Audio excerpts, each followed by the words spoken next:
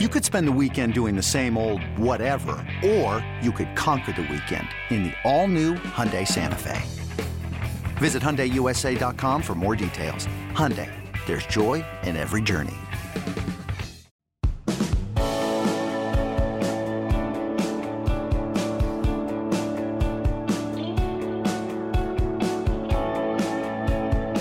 Welcome in. Late Kick is live. It is Sunday night, November 14th, year of our Lord 2021, jam-packed. I have no clue how many minutes, nay, hours we may go tonight. We got a jam-packed show, though. We're going to try and fit it in a responsible amount of time. We are high atop downtown Nashville, Tennessee. We got to talk about what Kansas did to Texas yesterday. We got to talk about what Samford almost did to Florida. We've got about, 14 games we need to touch on. Auburn figured out a way to lead a game 28-3 and trail it 43-28 in the same afternoon. We've got some news out of Auburn, actually. Bo Nix, just in the last hour, this has finally been confirmed. Ankle injury. Going to miss the South Carolina game. Going to miss the Iron Bowl. Don't know how long he's going to be out. We'll talk about that in just a little while. Jimmy Lake, head coach at Washington, no longer. It looks like he's out, and so that's a big West Coast job opening.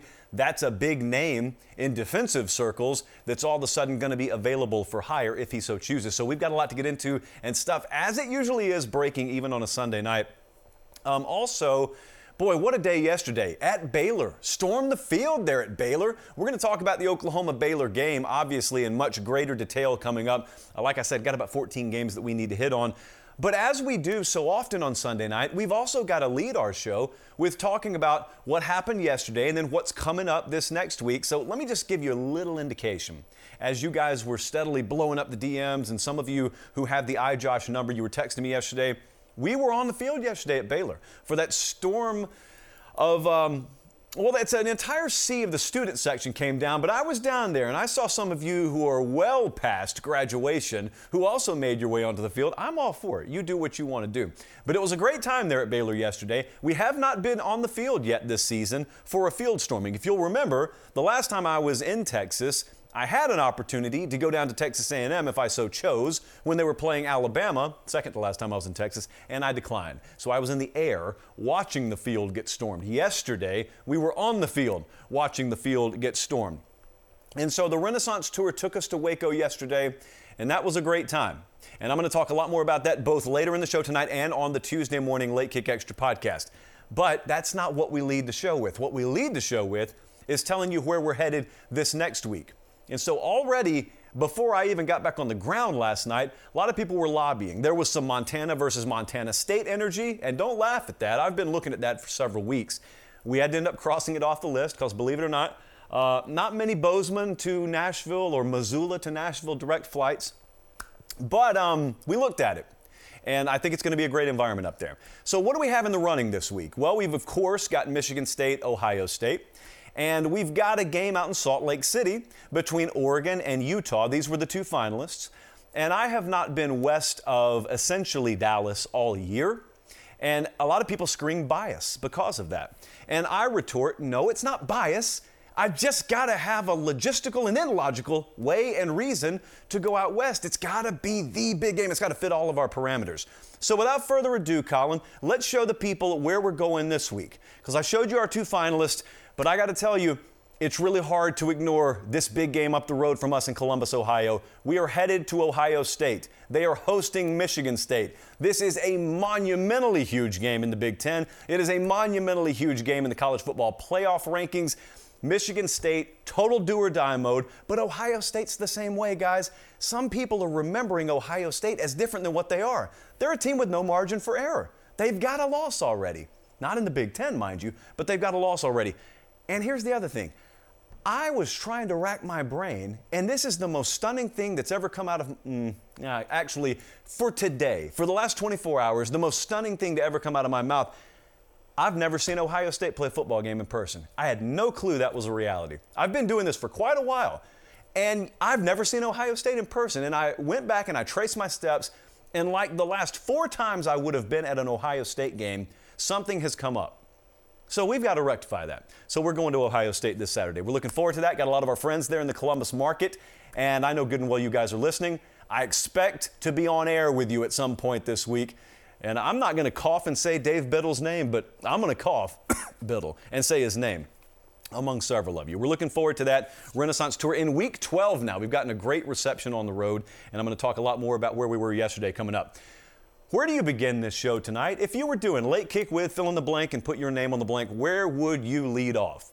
To me, I was going to lead off with the game we were at. Then I was going to lead off with Florida struggling, and we're about to talk about both of those, but that's not what we're leading off with. Kansas beat Texas in a football game last night. 57-56 was the final score. This was pretty surreal for everyone watching. I guarantee you it was surreal if you were there, but it was really surreal for me as well. And here's the way I experienced this. Each of you have your own story about where you were when you saw this happen. Well, here's where I was when I saw this happen. I'm driving into Love Field there in Dallas, and this game's starting. So we've got the first quarter underway, and Kansas has taken an early lead. Then I'm in the terminal, and I'm watching the first half play out. And Kansas has got, that's a bigger lead now. And then I'm in the air, and halftime and third quarter is starting. And I'm thinking Texas is going to mount a major comeback here. I would have loved to have gotten some of that Texas second half energy. I don't know what the line even was. Wi-Fi was spotty at 40,000 feet. And then, whereas I watched the beginning of this game happen as I'm pulling into the airport, I watched the ending of it happen in my apartment in Nashville. Side note, this was a pretty long game. And there it is. Kansas has a shot to go for two. They do it. They execute to possibly one of the most unlikely of targets, and Kansas wins in Austin. And I know a lot of you may think, at that point, convert, don't convert. It's been ugly either way. It matters. It very much matters if you convert versus don't convert. Well, Kansas did. And so now, forevermore, that young man's going to have the surrender cobra, if you're watching on YouTube, plastered all over the internet of himself. Fame's fame, buddy. Own it. But also, Sark's got to wear that necklace. He's got to wear that around his neck. I lost to Kansas. Now, that's not always the end-all, be-all. Nick Saban lost to La Monroe. Every coach uses that. That's the bad part. Every coach now in their first season, when they lose a bad game, they say, well, Nick lost to Louisiana Monroe. Yes, Nick Saban lost to Louisiana Monroe. Why don't you go off and rattle half a dozen championships off like he did after that? Bo Davis told us. Bo Davis told us exactly what was in that Texas locker room. And for that matter, we played the video for you last week. Bo Davis told us exactly what was wrong with Texas. And in the words of Poll Assassin, proof. Actually, I'm holding a piece of paper, but all you needed to do was watch the game yesterday. As she would say, proof. There's your proof. Bo Davis was right. Bo Davis vindicated. I'm not sure Bo Davis feels a lot better about what he saw yesterday, but I want to read you a list, and I want you to tell me what these teams have in common. Here goes the list. UTEP, Texas Tech, Texas San Antonio, Baylor, Houston, Texas A&M, Southern Methodist. What you think? Anyone? No one? No one. Well, those are all the FBS teams in Texas that are currently bowl eligible. And the Texas Longhorns, not on the list. Texas is now 4-6. They are going to fight to make a bowl game. And I don't know that the odds are in their favor right now. But the lesson from yesterday, which we talked a lot about with a couple of teams leading into this weekend, and it turned out to be apropos on both fronts, is if a team checks out, there is no safety net. The thinking sometimes, even if a team has lost its way, or worst case scenario, you think a team has quit, which we only talk about very, very rarely. But even if you think a team has quit, if it's as talented as Texas or it's as talented as Florida, you always think, there's only a certain level of bad they can beat. What I'm trying to tell you is if you got a team that's not executing the right way, or, they just had some bad luck with the bounces of the ball, or they got turnover issues, no, those teams have a safety net under them. Those teams aren't going to lose to Kansas either way. Those teams aren't going to trail Samford at the half either way. But if your team has checked out on you, it does not matter. It quite literally does not matter how many stars were next to anyone's name. It's not a team anymore. That's the whole point. You've got to go play a team game on a Saturday, and you just have individuals. Literally, not the figurative way a lot of times you say it. Literal. You don't have a team. And yesterday, Texas really didn't have a team. That's no knock on Kansas. All credit in the world to Kansas, but they're 2-8 right now. And they've gotten boat raced by the likes of Duke this year. This was not some once-in-a-generation, really scrappy, good Kansas team. This is a bad, bad football team that Texas lost to, because Texas is a really bad, bad football team right now. So here are my biggest questions because it doesn't really do a whole lot of good to mine through the box score and, try and rehash all this. My biggest questions, I got 4 of them about the future of Texas. Number 1, if Sark did lose this team, did he lose it for the right reasons? Because if you go back to the reference I made about Nick Saban in year 1, Nick Saban lost some of that team. It was for the right reasons, though. It was the beginning of the weeding out process. First question is, if Sark lost the team, was it for the right reasons? Second question, is this coaching staff capable of leading the turnaround? Pretty much everyone can look and to some degree can understand what the main overarching issues are here. It's a whole different thing to take those issues, take the problems, take the what, and then assignate the why, and then lay out the plan and then execute the plan to fix it. That remains to be seen. Now, even I'm in the remains to be seen camp with that. The third thing, to go back to Bo Davis in a lot less colorful language than he used, but to ask the same question, is how quickly can they overturn the roster? How quickly, using a combination of recruiting and then the transfer portal, and that door swings both ways, how quickly and how big a chunk over the course of 1 year can they overturn on that roster? And the fourth thing, which really is hard to answer right now, is do they have a culture problem? And if the answer is yes, what does that mean? What does it mean to have a culture problem? That's kind of like when some kid does something wrong and you ask, how did this kid do this? And someone goes, oh, well, with social media and everything. Everybody says that about everything. Every problem now is, with social media. What about it? Give me a specific. Colin, I'm pretty sure I just spiked your audio. Sorry. What about social media? What about the culture at Texas is the problem? You got to give me specifics. That's like saying, what do you drive? A car? What kind of car? What year? What make? What model? What kind of tires you got on that thing? I want to know what the specific culture problems are. And is it just a matter of maybe some bad apples in the roster? Because if it is, that's not the worst news in the world relative to what the alternative could be. The alternative could be you have much deeper rooted issues, and those take a whole lot longer than just some transfer portal exodus and entries and one recruiting class to solve. But the Sark hot seat talk, as much as that sounds critical, the whole Sark hot seat talk today, you got to miss me with that. That's a no-go for me. If you want to tell me, and you need to have the receipts to back it up, but if you want to tell me you always thought he was the wrong hire, and so you're just being validated, and now you're really sure he's the wrong hire, I'll listen to you. Even if I don't agree with you, I'll listen to you if you tell me that. But you cannot have endorsed the move when he was hired and now flip on him, 8 months into the job? That's just not realistic. That's not the way this works. But remember the metaphor we used last week, because I'm probably going to use it a couple of times this week. This is football. They don't give you years off. You have got to be skilled enough to be out over the open sea and to fix the issues with the ship. You don't always get to take it into port. They're going to make you play another game and another game and another game. And you know what also they're going to expect you to do? Fix the problem. And so you got to fix it right out there on the open sea. And some captains can do it better than others. And Steve Sarkisian, to me, it's the biggest question here. Is that the right guy for the job? I'm not telling you no. I'm not telling you yes. I'm giving you the same reaction I had when he was hired. I think it's an interesting hire. If I ran Texas, I don't know that it's the move I would have made, but I didn't hate it either. I was totally indifferent on it. And I'm still indifferent on it. That's what I'm telling you. But I did not, flip my opinion last night. There is not a point of no return in year 1 for me with Steve Sarkisian, and that includes losing to Kansas. So there you go.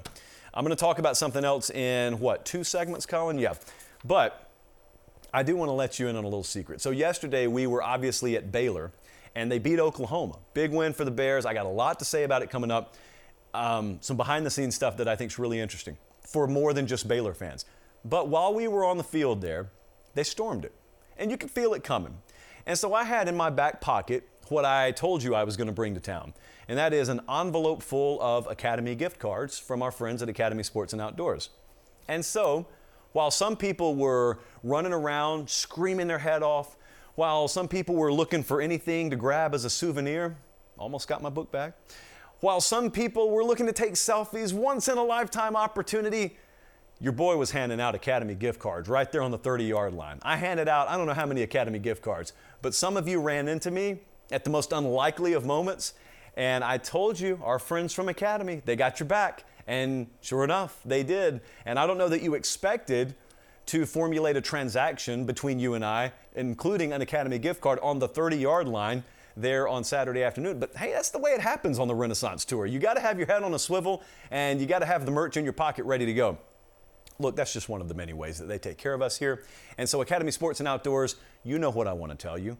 I want to tell you, visit them. I want to tell you, I got an email from someone in Michigan last night, and I opened it today, and they were telling me exactly this. I don't have an academy in my town, but academy.com made all that irrelevant. And so if you don't have one in your town, then academy.com makes all that irrelevant. I'm having to make some very, very shrewd purchases on academy.com even as we speak because of an event that I almost forgot was happening today. And so that's me. It's good enough for me. It's plenty good enough for you. Our friends at Academy Sports and Outdoors, always love to have them on board. So thankful. They are our primary and only partner, and it's that way for a reason. Because they take care of us, they take care of you, you take care of them, therefore taking care of us. And it's just kind of one big happy family that way. So Academy Sports and Outdoors for all your tailgating and really just needs in general. Okay, well, boy, oh boy. I don't know how exactly I want to talk about this, but we have to talk about it. Florida, the good news, I guess, is they scored 70 yesterday. The bad news is Samford scored 52. Now, Dan Mullen would lead you to believe that's not bad. Dan Mullen was propagating one of the big lies in college football in the postgame yesterday. So certain people in your life, I'm thinking of a couple in my life, certain people in your life, you know how when you were growing up or maybe even right now, everybody has that one or two folks in your life that you would never accept from what you would let your friends get away with. You and your friends, you have this code, you have this line of joking and ribbing that you will accept from one another. But if an outsider came in and said the exact same thing to you, you'd cut them off mid-sentence. You just won't take it. There's some people who are so annoying, or there's some people whose sense of humor sucks so bad that you want nothing to do with, to the point where you would not accept out of their mouth what you would accept out of your friends' mouths. That's kind of the way Florida folks are feeling towards Dan Mullen right now. And for that matter, it's the way a lot of people are feeling towards Dan Mullen. When Dan Mullen's winning, some of his weirdness, some of his idiosyncrasies, and some of the things he says and some of his actions, they're kind of funny. You kind of laugh at them and you say, well, I guess you can get away with that when you're doing what he's doing. But the problem is, if you're not doing that whole winning thing, then it just is lame. And so yesterday, Dan Mullen in Florida beat Samford 70-52. They trailed at the half 42-35. It was all kinds of record setting for Samford. Not Stanford, for those unfamiliar, Samford. And so after the game, the big lie I'm talking about is Dan Mullen got asked, I dare a reporter down there, a reporter dared to ask Dan Mullen about the disappointing first half that Florida had, again, as they trailed Samford 42-35 in the Swamp. And Dan Mullen said that that's disrespectful. That's disrespectful to winning, to phrase it like that. And he even went as far as to invoke a Trent Crimm reference. For those of you who have not seen Ted Lasso, it's lame. It was a lame reference. And I actually watched Ted Lasso. And I don't watch hardly anything new except Yellowstone, which I'll be doing as soon as I get home tonight. But I watched Ted Lasso. And Trent Crimm's one of my favorite characters. Trent Crimm, the Independent. And basically what Dan Mullen was trying to do was he was trying to be funny. And it really wasn't, because the situation didn't call for it. And he was trying to flex on the fact that he has a little cultural acknowledgement of certain things that exist outside of football, to which your typical Florida fan on a message board would say, maybe you need to be watching less Ted Lasso and you need to be coaching more. That's what you need to be doing. I don't know that they're wrong, actually, when they say that. Here's what Dan Mullen did. Dan Mullen propagated the big lie, at least one of them. One of the big lies in college football is a win is a win. That is not true. In pro football, it is. In college football, a win is not a win. I can assure you what Baylor did against Oklahoma yesterday has a whole lot more value and meaning than what Florida did against Samford. And I can assure you, because of the, not gap, but gulf between the haves and the have-nots, or the haves and the haves-lesses in this sport, you've got certain standards you have to meet in order to achieve satisfaction amongst your fan base, even if you win. Florida obviously did not meet that yesterday. But Dan Mullen didn't want to acknowledge that. Now, that's all well and good because of the next thing. Dan Mullen's not going to be the coach at Florida in 2022, so all of this is going to be a moot point. This has turned pretty quickly. I think it's turned in the last month. Told you last week, Dan Mullen's not getting his team back. When they're gone, they're gone. And the only difference between Florida in 2021 and Florida in 2020 is this team, when it quit on Dan Mullen, still had a month's worth of football left to play, whereas the team last year quit before the bowl game, so at least that was the finish line. You don't get teams back. Once they walk out the door, they're gone. There is no re-entry. Dan Mullen's not going to be the coach at Florida next year. I have very little doubt about that. I have not spoken to anyone who I consider semi-informed on the matter today that thought otherwise. Everyone thinks it's a matter of when at this point, not if. But the two things that I refuse to hear from anyone who does push back on this is, number one, it's not time, because it is. That's a side note. The two things I refuse to hear are, well, you know, he's got that buyout, $12 million, got that buyout. I was standing on the field in Waco, Texas yesterday, and they awarded a family who had given $100 million to the university. Not 1,000, not even 1 million, 100 million. And I had Stats and Info crunch the numbers. And that is 1, 2, 3, 4, 5. That is 8 zeros. Florida's haggling over what? Some people are concerned over what? $12 million. If you want to flex that SEC muscle, flex it when it's time. Don't flex it when Georgia wins a Sugar Bowl and you just chant SEC along with everyone else. No, when it's time to flex the SEC muscle, it's when you may need to get off that back pocket, that hip pocket where that wallet's supposed to be, and maybe you need to pay a couple extra dollars to rectify a situation that is past needing to be rectified. First thing I won't hear is Florida can't afford it. The second thing I will not hear is the market is too crowded. Because I had someone come at me with this yesterday. Well, it's not the best of times for Florida to be looking for a new coach. I asked why. They said, well, you know, LSU is already open and USC is already open. And I reiterate, this is Florida. This is not Florida A&M. It is Florida. No offense to the Rattlers, but you get what I'm saying? Sometimes I think people outside of Gainesville think more highly of the status and stature of this program than some people inside the bubble. There's this weird inferiority complex, at least amongst some of the Gator folks I talk to, that they don't measure up. Just because you're not measuring up on the field right now, that's totally isolated and separate from what the right pool of candidates thinks you would be capable of if they led your program. And so I'm not going to listen to anyone tell me Florida can't afford it.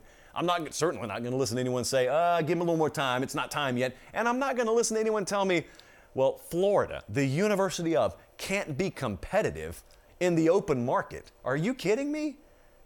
If you feel that way and you are a decision maker, if you're a decision maker at Florida and you feel the market being too crowded is a deterrent and you can't hang and your job is not of elite caliber, you need to get out of the way and let other people make decisions. And for that matter, if you're undecided right now and you're looking at these upcoming games, Missouri and Florida State, and you're saying, well, let's let the outcomes there decide this, you also need to get out of the way. If anyone around Florida is looking at these last two games and saying, I don't know yet whether Mullen's still our guy, but I'll tell you what, I'll know after a game in Columbia, Missouri, or I'll know after a game against Florida State. You don't have a proper perspective on how this stuff works, and you need to get out of the way and let someone who has a lot more grip on rationale make the decision. There is nothing you're going to learn over the next 2 weeks you don't already know about Dan Mullen. Now, if you want to tell me I've seen enough, he's still my guy, we'll just agree to disagree. But if you look at me and you say, I don't know about it yet, next 8 quarters of football will tell the tale. After however many years, next 8 quarters of football will tell the tale, where a bounce of a ball or a boink off the upright could change a win to a loss or a loss to a win. You don't need to see anymore. And so those are some of the things that I got pushback on yesterday that I just dismiss wholesale. Can't afford it, crowded market, well, let's let him finish the season, then we'll make a decision. You can let him finish the season, but your decision should long since have been made by this point, because I can't see this continuing into 2022. Can't see it.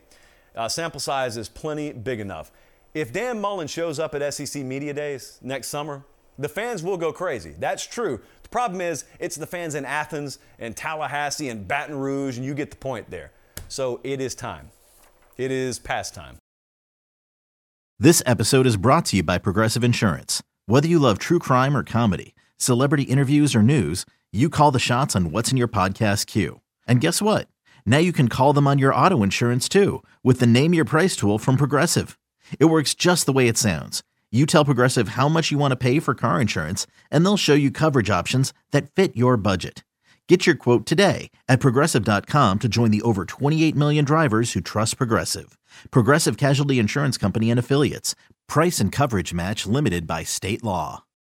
When you need mealtime inspiration, it's worth shopping Kroger, where you'll find over 30,000 mouth-watering choices that excite your inner foodie. And no matter what tasty choice you make, you'll enjoy our everyday low prices, plus extra ways to save, like digital coupons worth over $600 each week. You can also save up to $1 off per gallon at the pump with fuel points. More savings and more inspiring flavors make shopping Kroger worth it every time. Kroger, fresh for everyone. Fuel restrictions apply. Let's go on to a much more happier subject. Please, I just want to smile. That's all anyone wants to do around here. I'll tell you on a related note, man, it'd be nice if it was below 80 degrees in the studio. Colin, can you imagine a day where we have a functioning air conditioner in here? Sometimes we ask for too much. Baylor 27, Oklahoma 14. The Renaissance Tour strikes gold yet again. I mean, I was on the field yesterday, and about the last 6 minutes, you could tell, obviously, Baylor's about to win this thing. And then I'm looking behind me to the student section, and obviously, they're about to come on the field. Neither was a great mystery as the clock wound down to 0. And so I pulled the iJosh out, and I shot the footage that you're looking at right now. And the bad part is they stormed it, then they had to be pushed off the field because there were a couple seconds left, and then they stormed it again, all under the bright sunshine of Waco, Texas, because friends, again, if you ever find someone who loves you as much as I love the noon Eastern 11 a.m. kickoff, you will be at a great spot in life. All this just looks better under God's light instead of the artificial stuff. Night games, sometimes we got to go to them, but you give me this all afternoon. Hey, this was a great scene. And these folks were charged up. They were ready. It was like last week's loss against TCU had never happened. And every single soul in that stadium, it felt like, poured out onto the field. Also, I'm going to talk about this a lot more on the Tuesday morning Late Kick Extra podcast. Best press box meal ever. Ever. Chicken and waffle Sammys with dippable syrup, by the way. And then at halftime, if that wasn't good enough, a popcorn chicken spread with a hash brown spread. Oh, I got to stop. It was my mouth's watering. It was great. Everything was great yesterday. It's right on I-35. I did not even have so much as hit my brakes coming in there or going out. It was great. So I highly endorse games at Baylor. I had a great time right there on the river. Beautiful setting. So I'm going to talk a lot more about the experience Tuesday. But I had a strong reaction to Baylor and in particular Dave Aranda yesterday. And I think for the Oklahoma side of things, there are some bad things to be taken away. I think there's one ray of sunshine here. And so let's dive into it because, man, this was just a beating at the hands of Baylor. And it was also a game where they shot themselves in the foot. I mean, they left opportunities and points on the field early and still ended up pulling away in the game. So hats off sincerely to Dave Aranda and his staff. Listen to these numbers. And keep in mind, as I read this, Oklahoma is off a bye. You're saying the same thing that you said about Alabama last week, and that is, hey, we're going to get the best version of them. Whatever it is, we're going to get the best. Well, Oklahoma ran 53 total plays yesterday, 260 total yards, 2 of 9 on third down, sacked 5 times, 9 tackles for loss, 28 rushes, 78 yards. That's about 2.8 per clip. And meanwhile, Gary Bohannon, quarterback over there for Baylor, who was very outspoken after the game and played very well during the game, said we knew we needed to be the more violent team. So that was the takeaway from the TCU game last week. I needed to be a more violent player. That's your quarterback, by the way. And said we needed to be a more violent team. And they were. They were just physically more imposing than Oklahoma was. Recruiting rankings would beg to differ. Recruiting rankings would tell you that's not the way that's supposed to play out. But yet Baylor begged to differ as well. Look, you need to take note of something here. And I want you to think about the full context. Baylor folks, I want you to close your ears for just a second. All right. There is a job market out there that Dave Aranda's name should have major traction in. You guys can come back to the table now. I want you to know this about Baylor. They lost to TCU last week. A lot of you watched that. But now I want you to keep in mind what we've seen elsewhere in the country and what we see every November. We see every November teams that have lofty goals and aspirations, they lose a critical game, and then the rest of their season goes in the tank.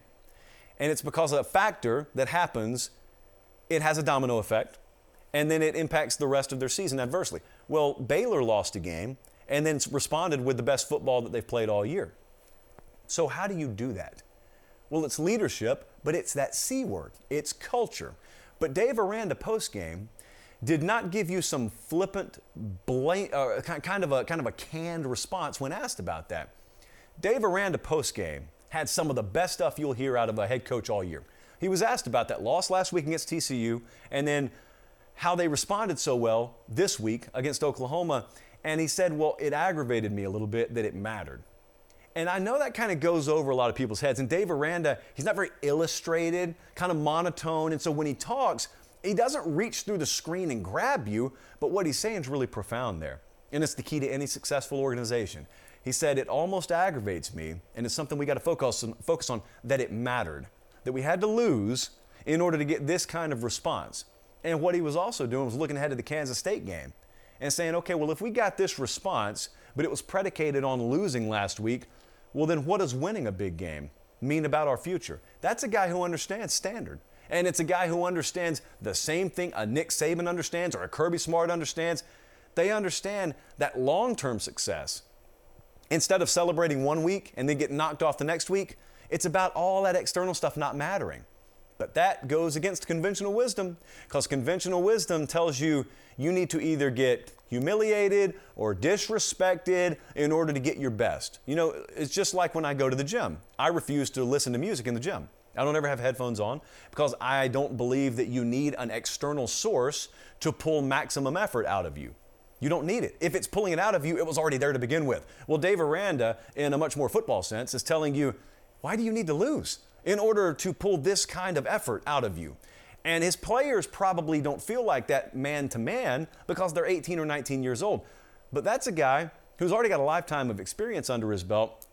But I was, to be honest with you, really impacted by being around him this weekend, because I have not been around Dave Aranda. I've watched him from afar, but we had some time with him this weekend. I was really impacted by him. And I think that guy is going to be a star for a long time as a head coach. I think he's only starting to ascend. I think he got some things from an offensive perspective and from a operational and management perspective figured out just this last year. And I think he's going to rapidly ascend. So if you got a job opening out there, if I had one at Pate State, that guy would be among the first folks I would call. There is a cerebral nature about him, and there's a perspective on success, and there's a perspective on organization and mentality that he not only professes, but grasps the ability to instill in a roster that I don't think most coaches that you're going to hear more about do. So that's my endorsement for Dave Aranda. Oklahoma, coming out of the bye. Boy, expected a lot more. Didn't get it from Oklahoma. Baylor had a lot to do with that, obviously. And again, it was the same thing as Bama last week. You expect one thing. You expect best effort. You expect maximum. That's why I thought Oklahoma would win the game, and you just never got it. And so what have we talked about? There have been three teams that you and I have talked about this year a lot. OU, Bama, Ohio State. And those are rosters with pretty elite top-end potential. It's been a question of when are they going to peak? Which one of them or ones of them will peak? And when they do, what's it going to look like? I don't know that we're going to get it from Oklahoma. Maybe we won't get it from Bama. Got it from Ohio State yesterday. Maybe we're going to go 1 for 3 on that. But there is a silver lining here. So I got some good with the bad. I mean, the silver lining, to mention Alabama, is I remember that 2019 Bama team. They ended up not going to the playoff for the first time. They went to the Citrus Bowl. It was a good team. They were 1 year away from being the best version of Bama I think Nick Saban has had. But they weren't quite there yet. And it felt a lot like Oklahoma this year, to be frank. Just, you got the pieces, they're not quite there yet. So they go to the Citrus Bowl instead of going to a playoff game that they probably would have gotten beaten in, and they beat Michigan in the Citrus Bowl, the Verbo Citrus Bowl. And I was there for that game, and I remember afterwards thinking, this team kind of never tuned out. You got, oh, look, there's Najee Harris, he's coming back. There's Devontae Smith, he's coming back. There's Jalen Waddle, he'll be back. They had stars all over the place, and they're all playing. Some of them who were going to the NFL played. Oklahoma may feel a lot like that. Just because they adorned every cover of every preview magazine doesn't mean it's just automatic that they fulfill all of that. Maybe they weren't quite as good as a lot of people thought they were. It's not the first time that's ever happened. What I am saying is falling short of expectation in a given year if you view this as a continuum, it can have some positive effects because maybe it puts them in a more advantageous position to end their season on a high note. And you never know what that means for the next year. But they were the second most physical team on the field yesterday. That's what stood out to me the most. They were the second most physical team on the field, and that's not something that should ever be acceptable for Oklahoma in Big 12 play. I mean, that to me is the thing they focus on moving forward. Oh, by the way, before I toss this piece of paper to the side, I'm going to talk about this a lot more Tuesday, but our guy, James Helms, you don't know him yet, but you're about to. When I told a story that sounded a lot like complaining about my nightmare travel experience to College Station and Austin the previous week, a lot of you were listening. I had an American Airlines pilot reach out and offer assistance. I also had James Helms reach out. He's given me the freedom to use his first and last name. Young James runs an Enterprise car rental, not at Dallas Love or DFW, but just off campus. And he said, you know what? I'm going to take care of you. There's not a rental car to be found for 500 square miles around this state, but I'm going to take care of you. And James Helms did. So all I'm saying is wherever the decision makers are out there in the Enterprise ecosystem, you got a guy that I am begging and pleading with you to promote or Christmas bonus or whatever you need to do. But James Helms, there in Irving, Texas at Enterprise, he shoots right up to our power rating top 10 listener and viewer list because he hooked us up in a big way this week and took care of us when seemingly no one else out there in the rental car ecosystem wanted to. So thank you, James Helms. You were the MVP this week. Let's move on. Georgia beat Tennessee yesterday. Georgia 41, Tennessee 17. I was just talking about Dave Aranda and Baylor. I want you to take a long listen, if you have time, to Dave Aranda. And I want you to listen specifically to what he said about making it not matter. It meaning any external factor. And then I want you to watch the Georgia Bulldogs play. Because Georgia is the personification of what Dave Aranda is talking about. And to explain to you what I mean, this week alone, you had guys having off-field issues, and it didn't matter for Georgia on Saturday. You had guys out with the flu, it didn't matter for Georgia on Saturday. You had a season-ending injury, and it didn't matter for Georgia on Saturday. For that matter, they're in the game on Saturday, down on the road early, and none of it mattered.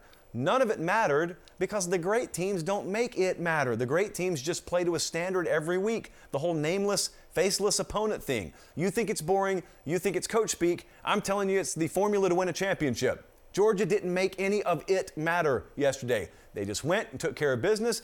There's some facets they're probably not 100% happy with. I'm telling you, inside linebacker is probably not one of those facets, but there are some aspects that they can improve on. Any kind of perfectionist is going to find ways to improve. But Georgia ended up taking a game and a spot that a lot of people had circled around here and had said, ooh, I don't know. No one's run tempo. No one's thrown the ball a lot on them. And Tennessee had some success yesterday, but Georgia still won the game 41-17 in Neyland. That's the takeaway. All of it, all the externals, all the stuff that could knock a lesser team off the rails didn't impact Georgia in any kind of negative way. And by the way, just a few things that stood out to me. I was talking about that inside linebacker core. Kirby Smart could coach at Georgia another 20 years. He may not have an inside linebacker core better than he has right now. Nakobe Dean and Channing Tindall and Quay Walker, when I look at those guys, the first thing you see is outstanding linebacker play. But also what I think about is the dogfight they had, pun intended, I guess, to land those guys in recruiting. Like I remember Nakobe Dean looked like he was going to Bama. He's at Georgia. Quay Walker, I think, may have been committed to Bama at one point. He's at Georgia. A lot of these guys, you can extend beyond the linebacker core. A lot of these guys, by nature of how good they are, they had high-profile recruitments. You just think about how much of an emphasis they put on recruiting, and then you can go up and down the roster, and you can remember the stories vividly of each of these kids that they ended up landing. It's the key to success. It's the name of the game. You don't have to make it any more or less fancy than that. I feel like everyone's in a holding pattern now because the other big takeaway I had, I was reading / listening to a lot of what Rusty Manziel over at Dogs 24/7 has said about Stetson Bennett. And the key kind of point that I think a lot of people, Rusty included, had after this game is, hey, it's Stetson Bennett's team. We've talked about it some on this show. He's talking about it. Everyone around Georgia is talking about it. It is Stetson Bennett's team right now, quarterback for Georgia. So what I feel from pretty much everyone now is everyone's in a holding pattern on Georgia football. And it stems from this quarterback situation. Because no one's changing their mind now. It's kind of like when you're deep into an election season, 1 week to go. No one's really changing their mind. Everyone's ready to go vote. It's the same way with Georgia at quarterback. You either do or don't think that Stetson Bennett is equipped to win a national championship at Georgia, which, to be very clear, is the way they will define success or failure this year. And playing against Tennessee, no disrespect, it's not going to change your mind. Playing against Georgia Tech's not going to change your mind. The first opportunity that Georgia's going to have to really change anyone's mind in a discernible way is December 4th in Atlanta against probably Alabama in the SEC championship game. The thing that we were watching a lot this weekend was, is Tennessee going to expose anything, even if they lose, that really indicates there's another team down the road that can capitalize on this particular thing that Tennessee exposed? And then there were some things here and there, but I don't really think there was one glaring issue. And that may mean it's still there and Tennessee didn't find it, or it may mean there's no glaring issue really there. I think the latter would be a lot more fortuitous for Georgia. But I went to Director Colin, who is both my source on the AP poll and Tennessee football, and I said, Colin, I could talk about Tennessee tonight, but I really want to know what you feel. And Director Colin's quote was, I can't wait till next season. Director Colin liked some things that Tennessee was able to do yesterday. It is cause for celebration around the SEC if you score 17 on Georgia. That's not even a joke. That's just real life in 2021 around here. And so Tennessee's had some situations this year where they've played against Ole Miss or the second half against Alabama or some of the first half against Georgia where you look and you say, I like that. I like that. I like that. Now, I need to add this, this, and this, and we'll be a pretty formidable product next year. Went and beat Kentucky. That's a big deal. But Tennessee, I mean, it's on the right track. I don't think anybody's doubting the hire of Josh Heupel right now. In fact, I was doing some radio last week in Knoxville. Question kind of came out of left field. I don't have any reason to believe this is going to happen. I'm just saying the bigger point that I would be focusing on right now is Josh Heupel doing such a good job at Tennessee that other people want him? Again, that's not to start a rumor. I haven't heard anything like that. It was just a random question that was thrown out. So suffice it to say, it's been a good first year, all things considered, in Tennessee. Like, think of what they were going through when they hired Josh Heupel. Things could be a whole lot worse, trust me. Let's move down to Oxford, Mississippi. A game we could have been at yesterday, but we chose Waco. I think we made the right choice, but this would have been a good game too. Ole Miss 29, Texas A&M 19. First thing I did when I got home last night is I grabbed a piece of chalk. Sharpie will have to suffice for the example here. And I found the nearest blackboard, got them all over my apartment, and I took the chalk and I wrote, I will not disrespect the model 1,000 times. And then I put the chalk down, put my hands behind my back, Bart Simpson style, and I just stared at that chalkboard. Because as I told you last week, the model had this game as its best bet. Ole Miss, best bet. Rebels, best bet. And what did your boy do? He came on the show right here in front of you and God and everyone, and he said to you, third person now, the model does like Ole Miss, but you know what? As much as I tell you to trust this model, we're going to wad it up, we're going to throw it over our shoulder, and we're going to roll with Texas A&M. And then there I was last night, watching Ole Miss only be up 15 somehow, despite having accumulated half a season's worth of offense in the first half. And I felt, number one, shame, but then number two, I felt validation. Because there is one poll out there that's had Ole Miss in the top 10 the entire season, top 5 in a lot of cases, and it's us. It's the JP poll. And we've taken a lot of flack for it. How can you have Ole Miss up here after they lost? How can you have them up here? Well, I'll tell you how. Because they're one of the 6 or 7 best teams in the country right now. And by that, I mean they'd be favored against all but about 5 or 6 or 7 teams in the country. And we've thought that way about them all year. So there's some validation. I'm going to choose to be positive and say the JP poll nailed this. The model nailed this. The human here did not. But that's why we have the model. So the halftime box score, total and utter violence. I want you to explain to me, on what planet is this team only up 15 points? And by this team, I mean the one that has a 408 to 91 total yards advantage. It has a 23 to 5 first down advantage. It has a 58 to 27 plays run advantage. That is a formula for a 42 to nothing blanking in the first half. And yet, because Ole Miss was a total unmitigated disaster in the red zone, they were only up 15 to nothing. Ole Miss had 257 yards on the ground yesterday. It's the most rushing yardage that Texas A&M has given up all year, and yet that really was not the thing that stood out to me the most. The thing that stood out is the thing we talked about all summer. We asked, can Ole Miss play average defense? Well, they are. A little bit better than average, actually. Ole Miss is a pretty good defensive unit at the moment. A lot of the transfer portal moves they made are paying off, and their defense stepped up last night, and at times it has stepped up all year. Think about the game where they ended up beating Tennessee. We go into that thing, you expect a track meet, and what was it, 31-26 or something like that? They scored 31, still good enough to win. I mean, Ole Miss, they have checked a lot of the boxes. It's just they play a schedule that it's really hard to win every week against. If Ole Miss had a schedule the likes of which Clemson has played, or the likes of which, let's say, Oklahoma State has played, they may very well be undefeated right now. But as it is, they are a 2-loss, in fact, an 8-2 right now, team with games against Vandy and Mississippi State left. This could be a 10-win team.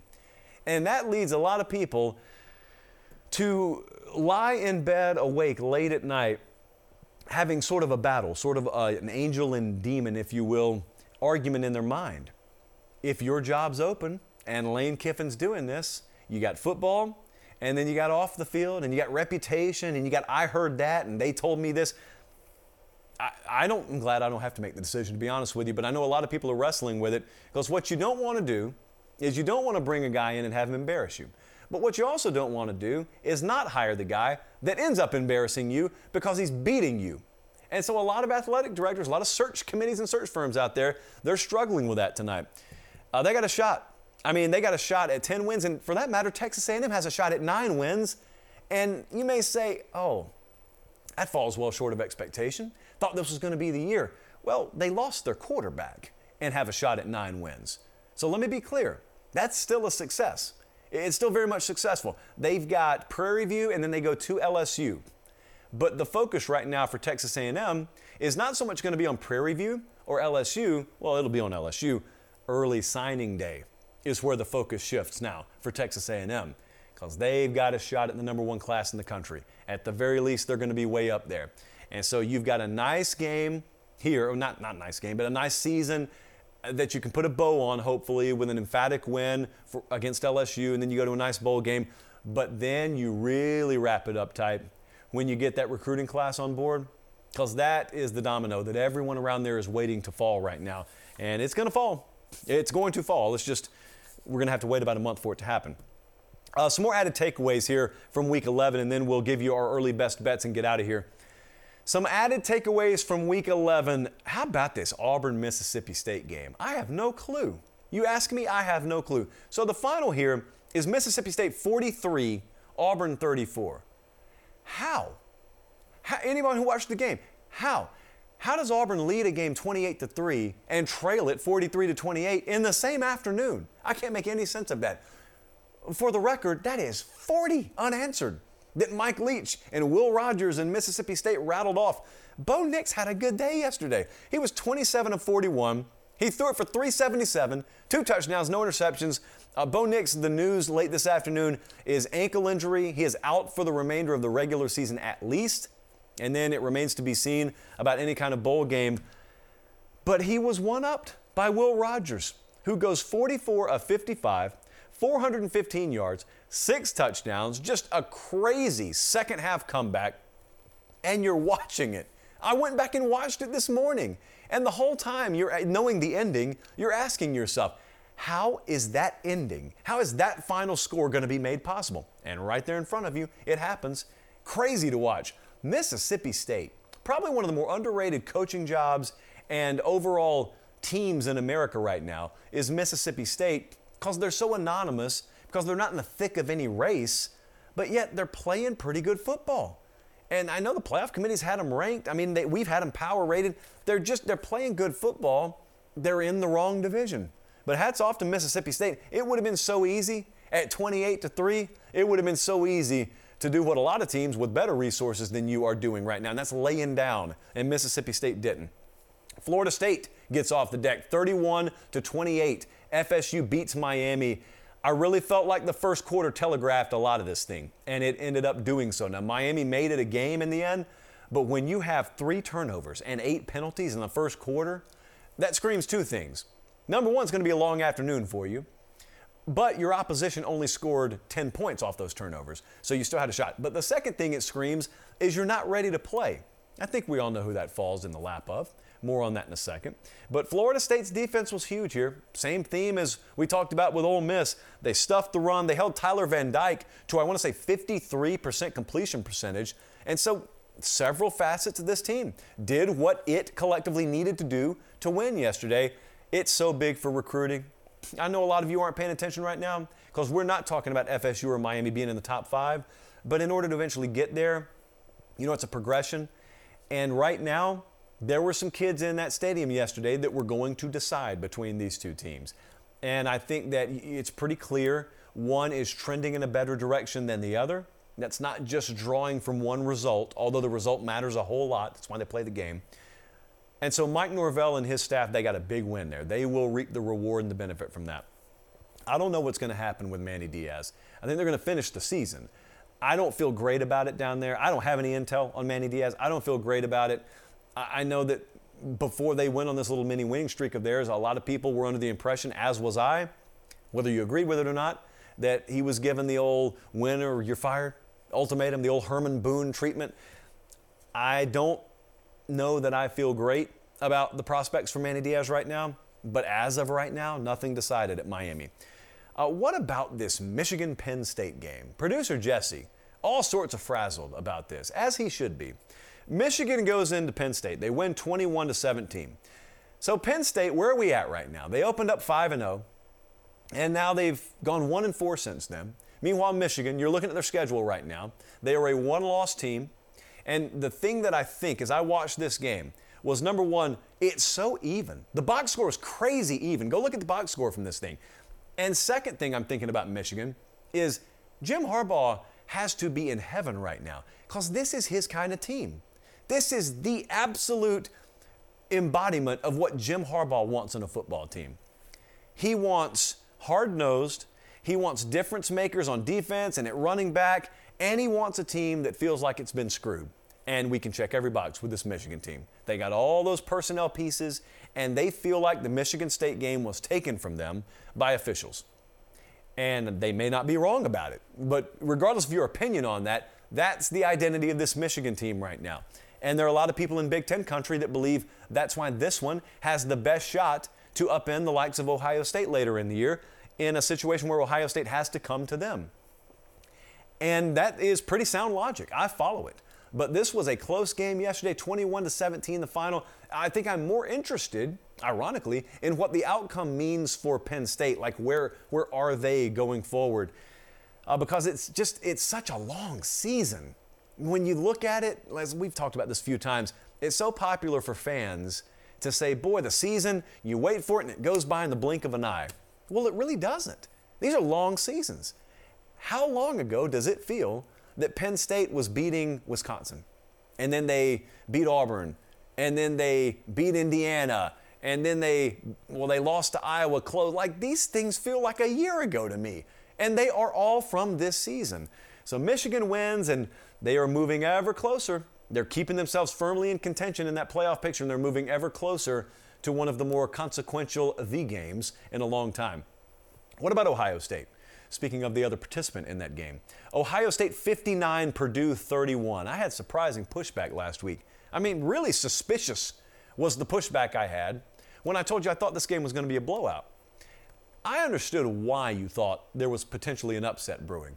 You just watched Purdue beat Michigan State, and you had just watched Ohio State struggle but win against Nebraska. And a basic understanding of how this sport works was what I used, also with the model's help, to forecast a blowout here. We didn't even spend much time breaking down the game last week. That's how confident we were that this was going to be a blowout. In fact, I think I predicted the exact halftime score, which I don't claim to be a skill, but we did get lucky with that one. There was a rubber banding effect, a progression, regression to the mean, if you will. But the thing about it is that factor is on steroids when you have an ultra-talented team. I told you last week, One of the reasons I love a blowout here is the progression-regression factor, but the other was C.J. Stroud got trashed a healthy amount last week, publicly. So did this offensive line.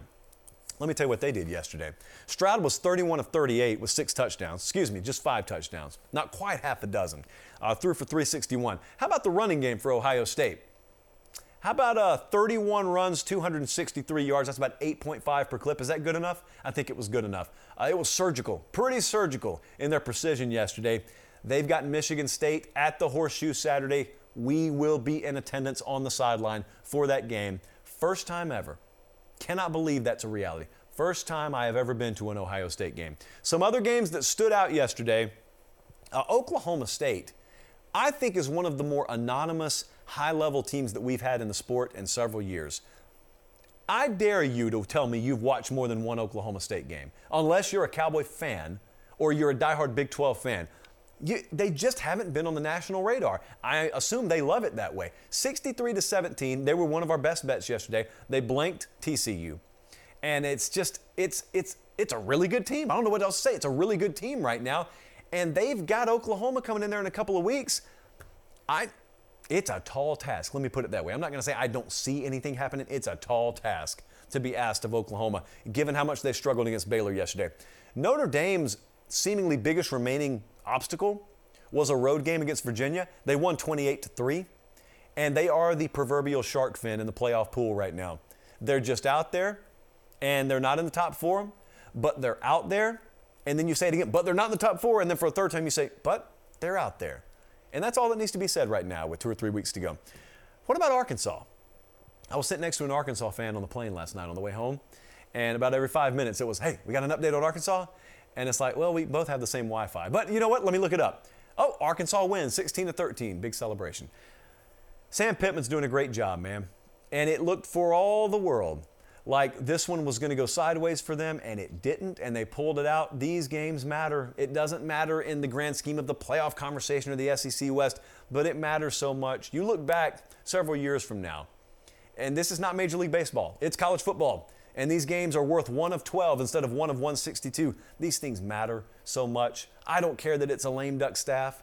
I mean, that staff that's lame duck, they pushed Bama to the limit the week before. And Arkansas went into their building and got the win.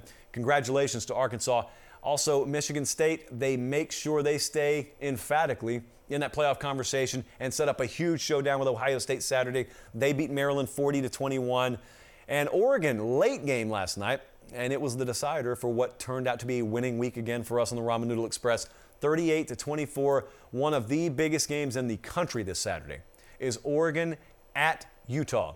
We were 49% to go to that game, but Ohio State and Michigan State barely won out on that one. There will be time. There will be time. And those are some of the other added takeaways, and I'm looking around. And yes, there was a dust cloud yesterday. I mean, there were some big games. There were some big teams that fell.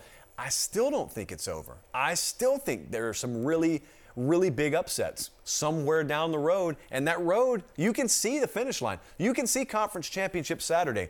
It's just the air is so much thinner up here in November. It's so much thinner. So don't be shocked by anything. Now let's look ahead to Week 12. Early best bets. Already put 3 of them out. If you're not following, as I just am about to tell you in the chat right now, there you go. Make sure you're following on Twitter and Instagram. These have already been released.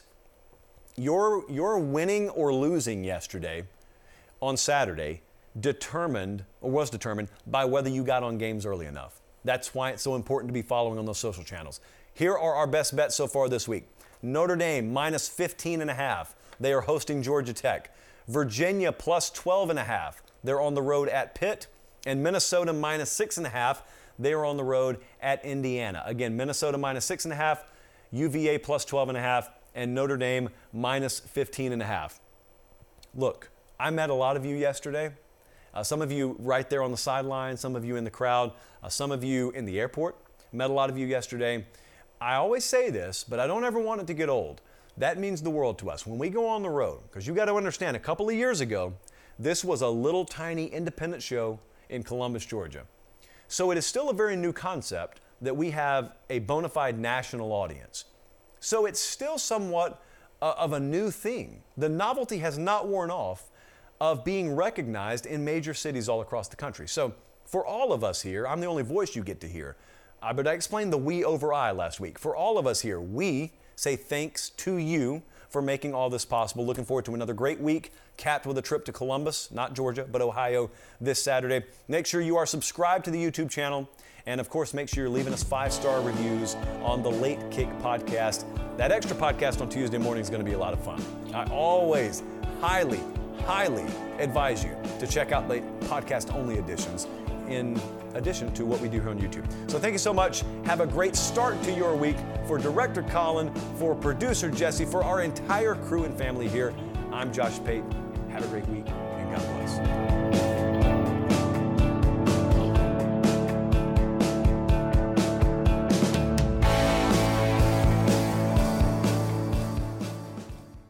CBS Wednesday. We have so many cool, diverse people from different backgrounds, different beliefs, different upbringings, and it just keeps growing. I'm a citizen of the United States. I'm a hustler. I'm a big Taylor Swift fan. I'm the queen of the tribe. I am playing whatever role I gotta play. I'm gonna play this game full speed. I ain't going down like no punk. A new Survivor Wednesday on CBS and streaming on Paramount Plus.